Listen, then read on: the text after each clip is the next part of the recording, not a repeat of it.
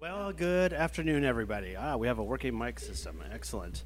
I want to welcome you. I am Peter Russo. I am the Director of Congressional Affairs at the Cato Institute. And I want to thank you all for coming to this Capitol Hill briefing, which is entitled, Everything You Wanted to Know About Border Adjustability, But Were Afraid to Ask. Have no fear. But before we begin, if you are watching via the live stream and would like to join the conversation, we'd love to hear from you. So please tweet appropriate questions to us at #CatoEvents.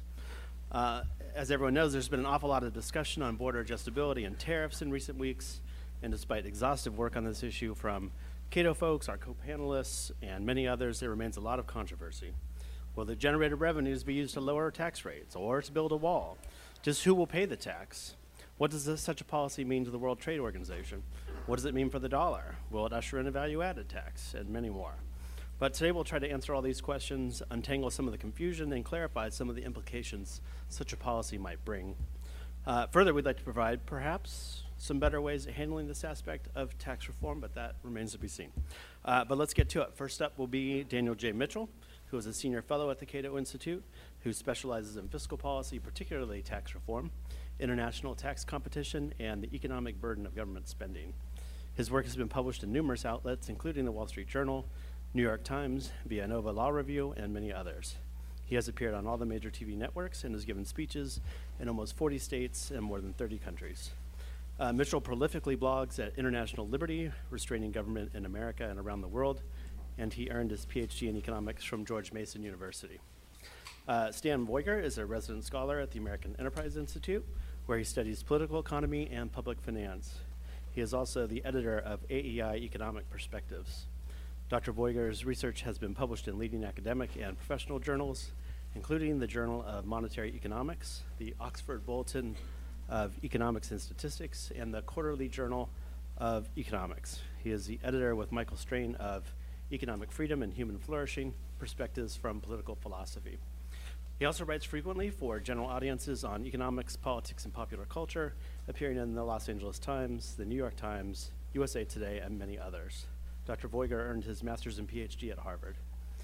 Not up yet, but who is currently a victim of Washington Metro, is Brian Garst, who will be here shortly, I'm told. But at any rate, he is the Director of Policy and Communications for the Center for Freedom and Prosperity, a nonprofit organization created to educate lawmakers on the benefits of market liberalization. The top projects of CF&P are the Coalition for Tax Competition, which is fighting to preserve jurisdictional tax competition, fiscal sovereignty, and financial privacy, and the Double Taxation Working Group, which is committed to abolishing the capital gains, dividends, and death tax. Hard to get more noble than that. Brian has an MA in political science from the University of West Florida. And last but certainly not least is our old friend and colleague, Véronique de Rugy, who is a senior research fellow at the Mercatus Center at George Mason University and a nationally syndicated columnist. Her primary research interests include the U.S. economy, the federal budget, homeland security, taxation, tax competition, and financial privacy. Her popular weekly charts, published by the Mercatus Center, address economic issues ranging from lessons on creating sustainable economic growth to the implications of government tax and fiscal policies. Her charts, articles, and commentary have been featured in a wide range of media outlets, and in 2015, she was named in Politico magazine's Guide to the Top 50 Thinkers, Doers, and Visionaries Transforming American Politics. Before moving to the U.S., she oversaw academic programs in France for the Institute for Humane Studies Europe. She received her PhD in economics from the Pantheon-Sorbonne University. Each will speak for 5 to 10 minutes or so, and then we'll endeavor to leave time for questions at the end, and I will have a short announcement at the conclusion of the event. But for now, and with applause, let's please welcome Dan Mitchell.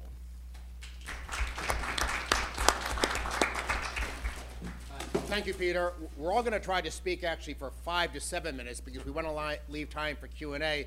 But before I start, I want to say I'm just thankful that Veronique snuck in the country before we put all these different visa restrictions, keeping those dangerous people from France out with their socialist ideas.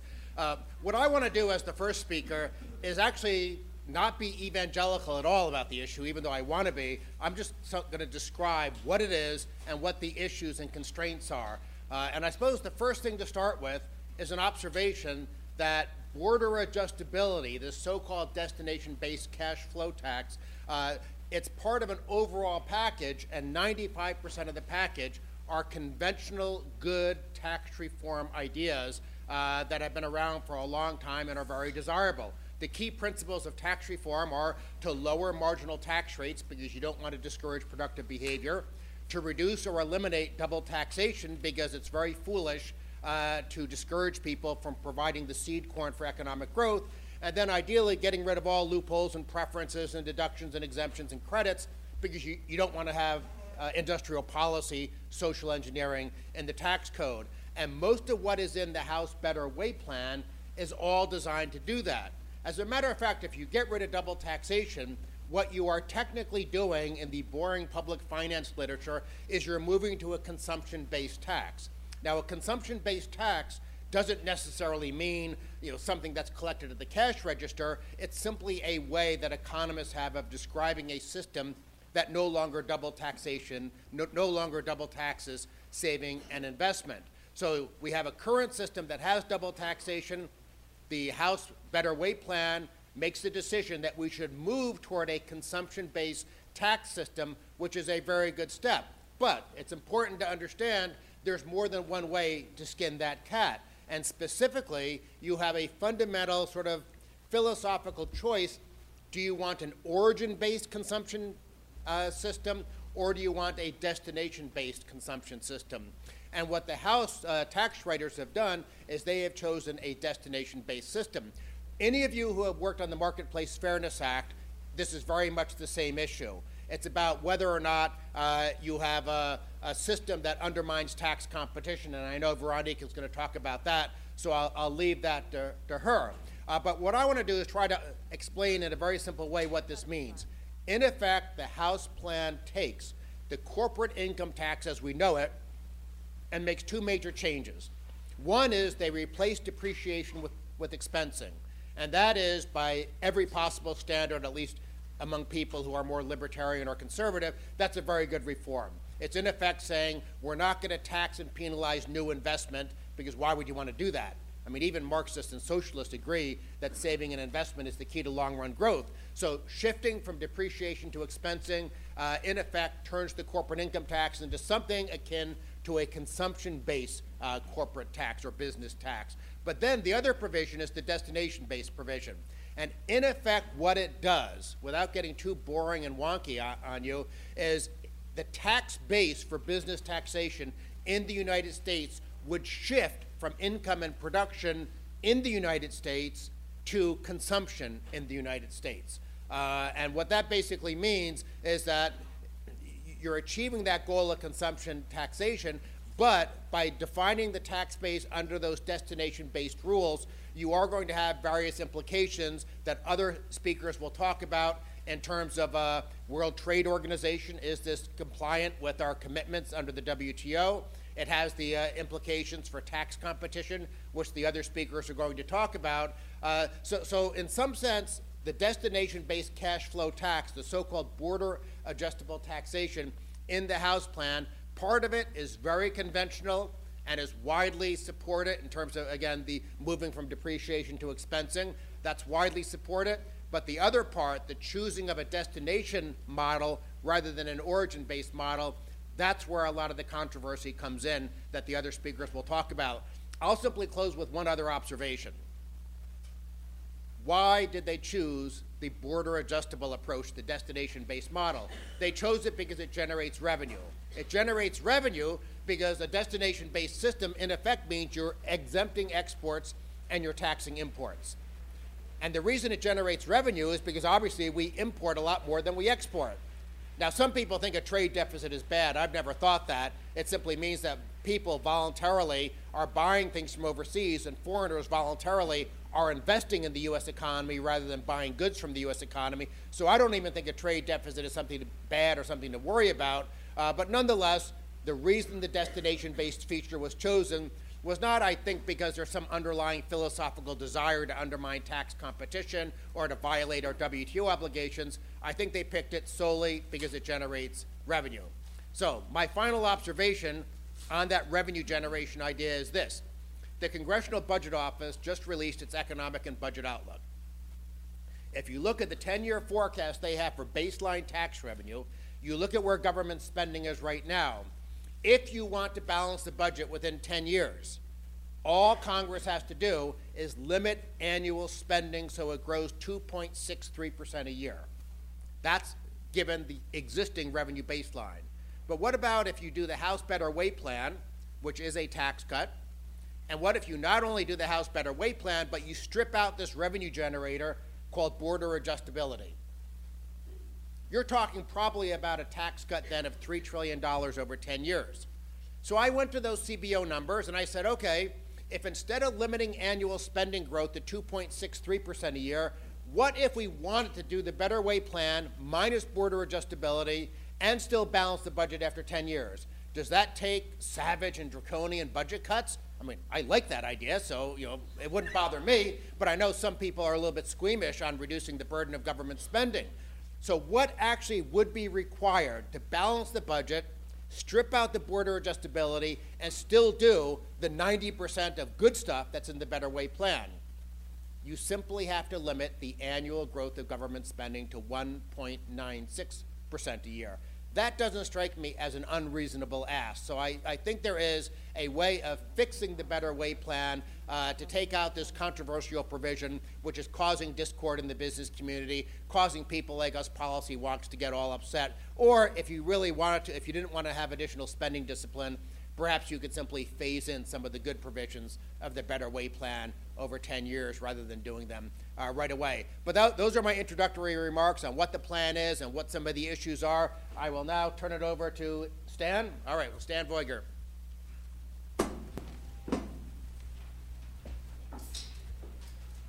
Dan, thank you very much, and thank you all for coming. You'll hear me reasonably well. All right. I'm going to focus on the border adjustment side of the plan, and in particular on the transition from the current situation to a situation in which we have the border adjustment in place. What is the border adjustment? Taxes imports at, say, 20%, and it subsidizes exports effectively at 20% as well. What does that sound like to people? It sounds like a burden on people who import, and it sounds like a benefit for people who export. That is not how most economists think about it. Economists see this as a one-time shift in relative price levels. It's called a fiscal devaluation traditionally in the literature. Keynes used to write about this. Under fixed exchange rates, a fiscal devaluation is like any other devaluation, and it does indeed make exports cheaper and imports more expensive. Under floating exchange rates, which we effectively have, it does not have that kind of effect. Instead, what happens is exchange rates will mostly adjust, and we will go back to a situation where trade flows remain the way they used to be.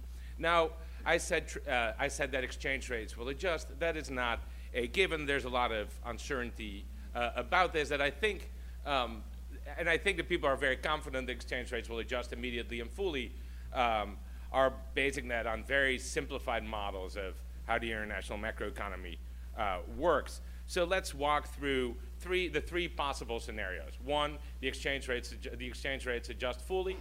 Two, they never adjust fully. And three, they start adjusting in anticipation of implementation of border adjustment. If the adjustment is complete, then the dollar becomes 20% more valuable than other currencies. What does that mean? If you're a holder of foreign assets, you take a big hit, right? Because the dollar value of your foreign currency assets has gone down significantly. That's particularly problematic if you're, say, a pension fund that holds foreign equities. All of your liabilities are in the U.S., but you take a big hit on your assets abroad, right? And that hit is a 20% hit. The numbers we're talking about are big. It's about $2.5 trillion for all U.S. holders of foreign assets, and heavily concentrated among certain types of firms. There are other smaller impacts from that big appreciation in the dollar. For example, if you sell a lot to foreigners, but the foreigners are in the U.S. when you sell to them, so you're a hotel or a real estate business, then you're affected by this because effectively your prices have gone up, but you're not getting the export subsidy. And so there are big ramifications that I don't think people have considered. Well, also outside the country. If you're an emerging economy that borrows in dollars, then suddenly your liabilities go up, but your income and your assets do not in the same manner. So that's the best case scenario in a way, right? That's full adjustment of the currency. full adjustment of exchange rates, and trade flows are not affected. If the adjustment is incomplete, which is perfectly possible in the real world, maybe because some industries will be exempted, maybe because we're not going to make export subsidies fully refundable, then we will see that the exchange rate will only partially adjust. That's the scenario that a lot of importers, I think, are rightly worried about, because in that case, their costs of doing business go up, while they cannot suddenly start charging higher prices domestically. The opposite scenario is one that I think has not gotten as much attention. It's one where exchange rates will appreciate in expectation of border adjustment. And in that case, it's remarkably, it's exporters that are harmed, right? Because if the exchange rate appreciates, but they're not getting their export subsidies yet, then that makes them less competitive in the international marketplace. So those are three different scenarios that you have to think through as we consider whether to shift to this new system. And all three have different sets of winners and losers, and it's really going to be, up to each of those sets of winners and losers to think what scenario is more likely, which winners and losers do I care about most, and things like that. And I think I'm going to leave it at that, and we can talk more in Q&A. You don't need? Ryan.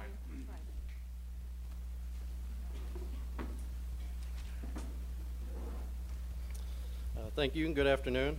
I want to talk a little bit about some of the political side of this issue, since we're obviously going to hear from a lot of economists about some of the more economic questions. And obviously those are important, but I think we also have to consider some of the politics. And before I do that, I think it would be valuable to look at a different framework for considering exactly what the blueprint will do. What we generally hear is that it will lower rates, amongst other things, like full expensing, and then convert the corporate income tax into this destination-based cash flow tax.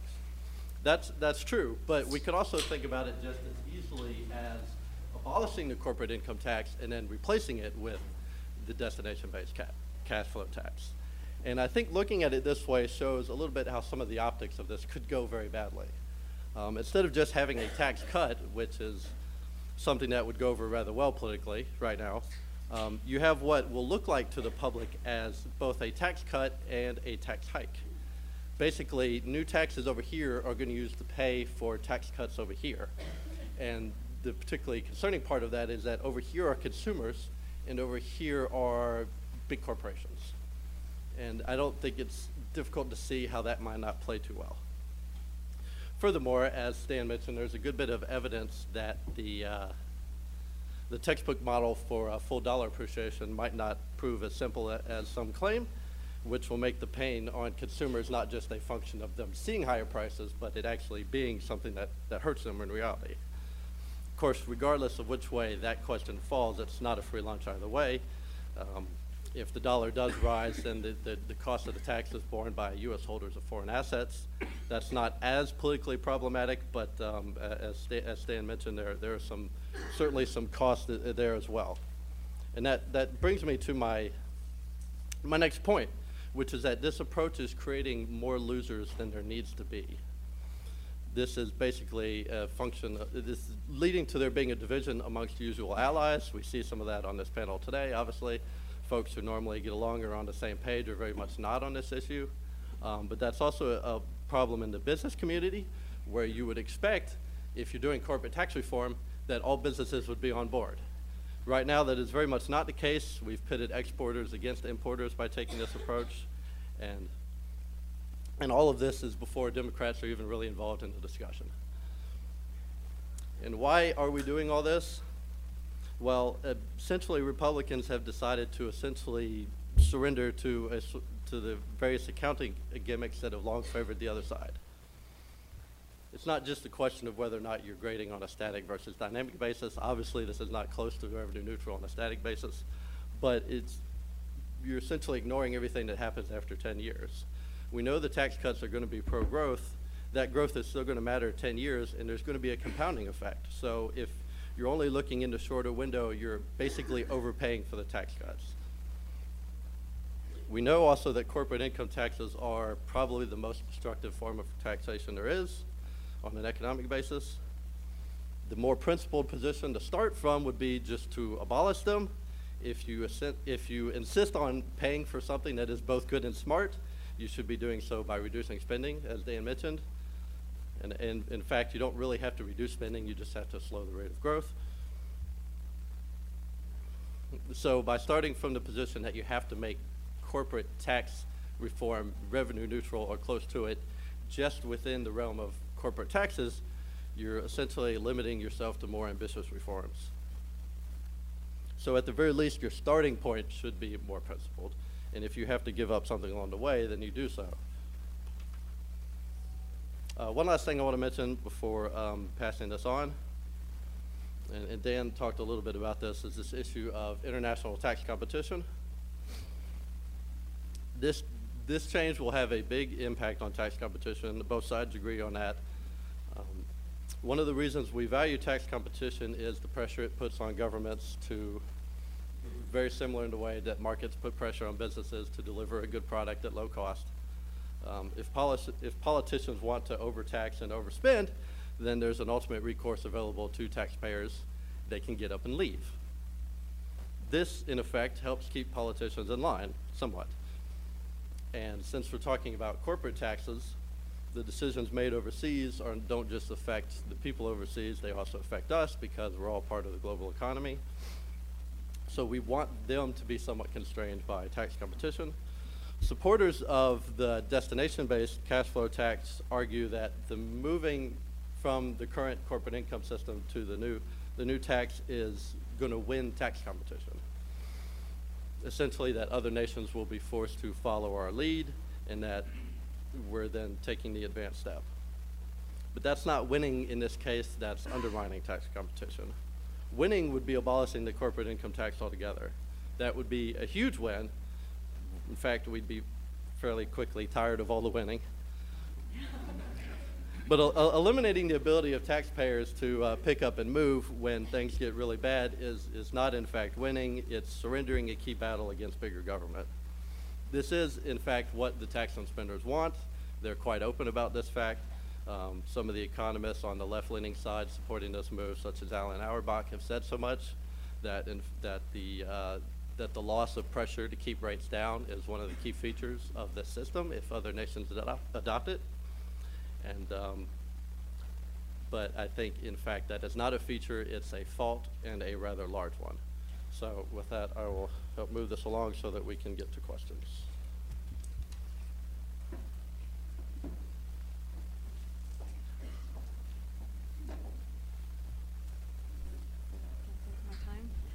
Good afternoon, everyone. I guess my role is kind of like to round this up to actually offer one of the maybe darker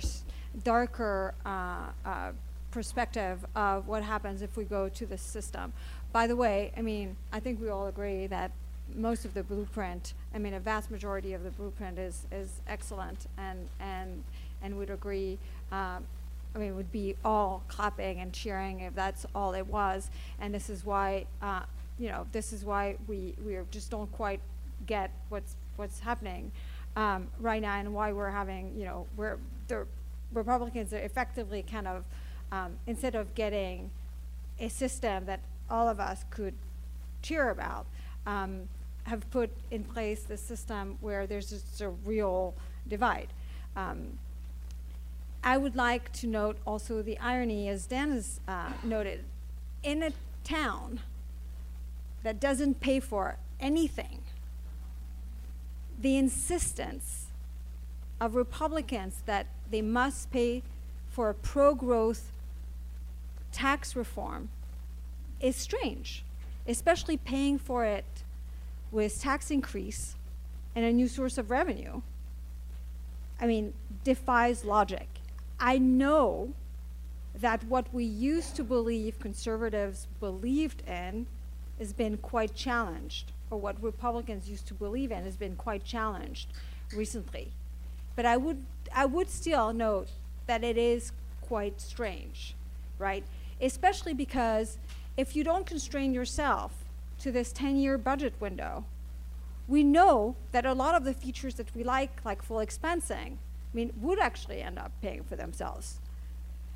So anyway, I just want to ask why it is, that conservatives and Republicans should be behind a system that insist on paying for a pro-growth tax reform with a tax increase, and especially with a new source of revenue.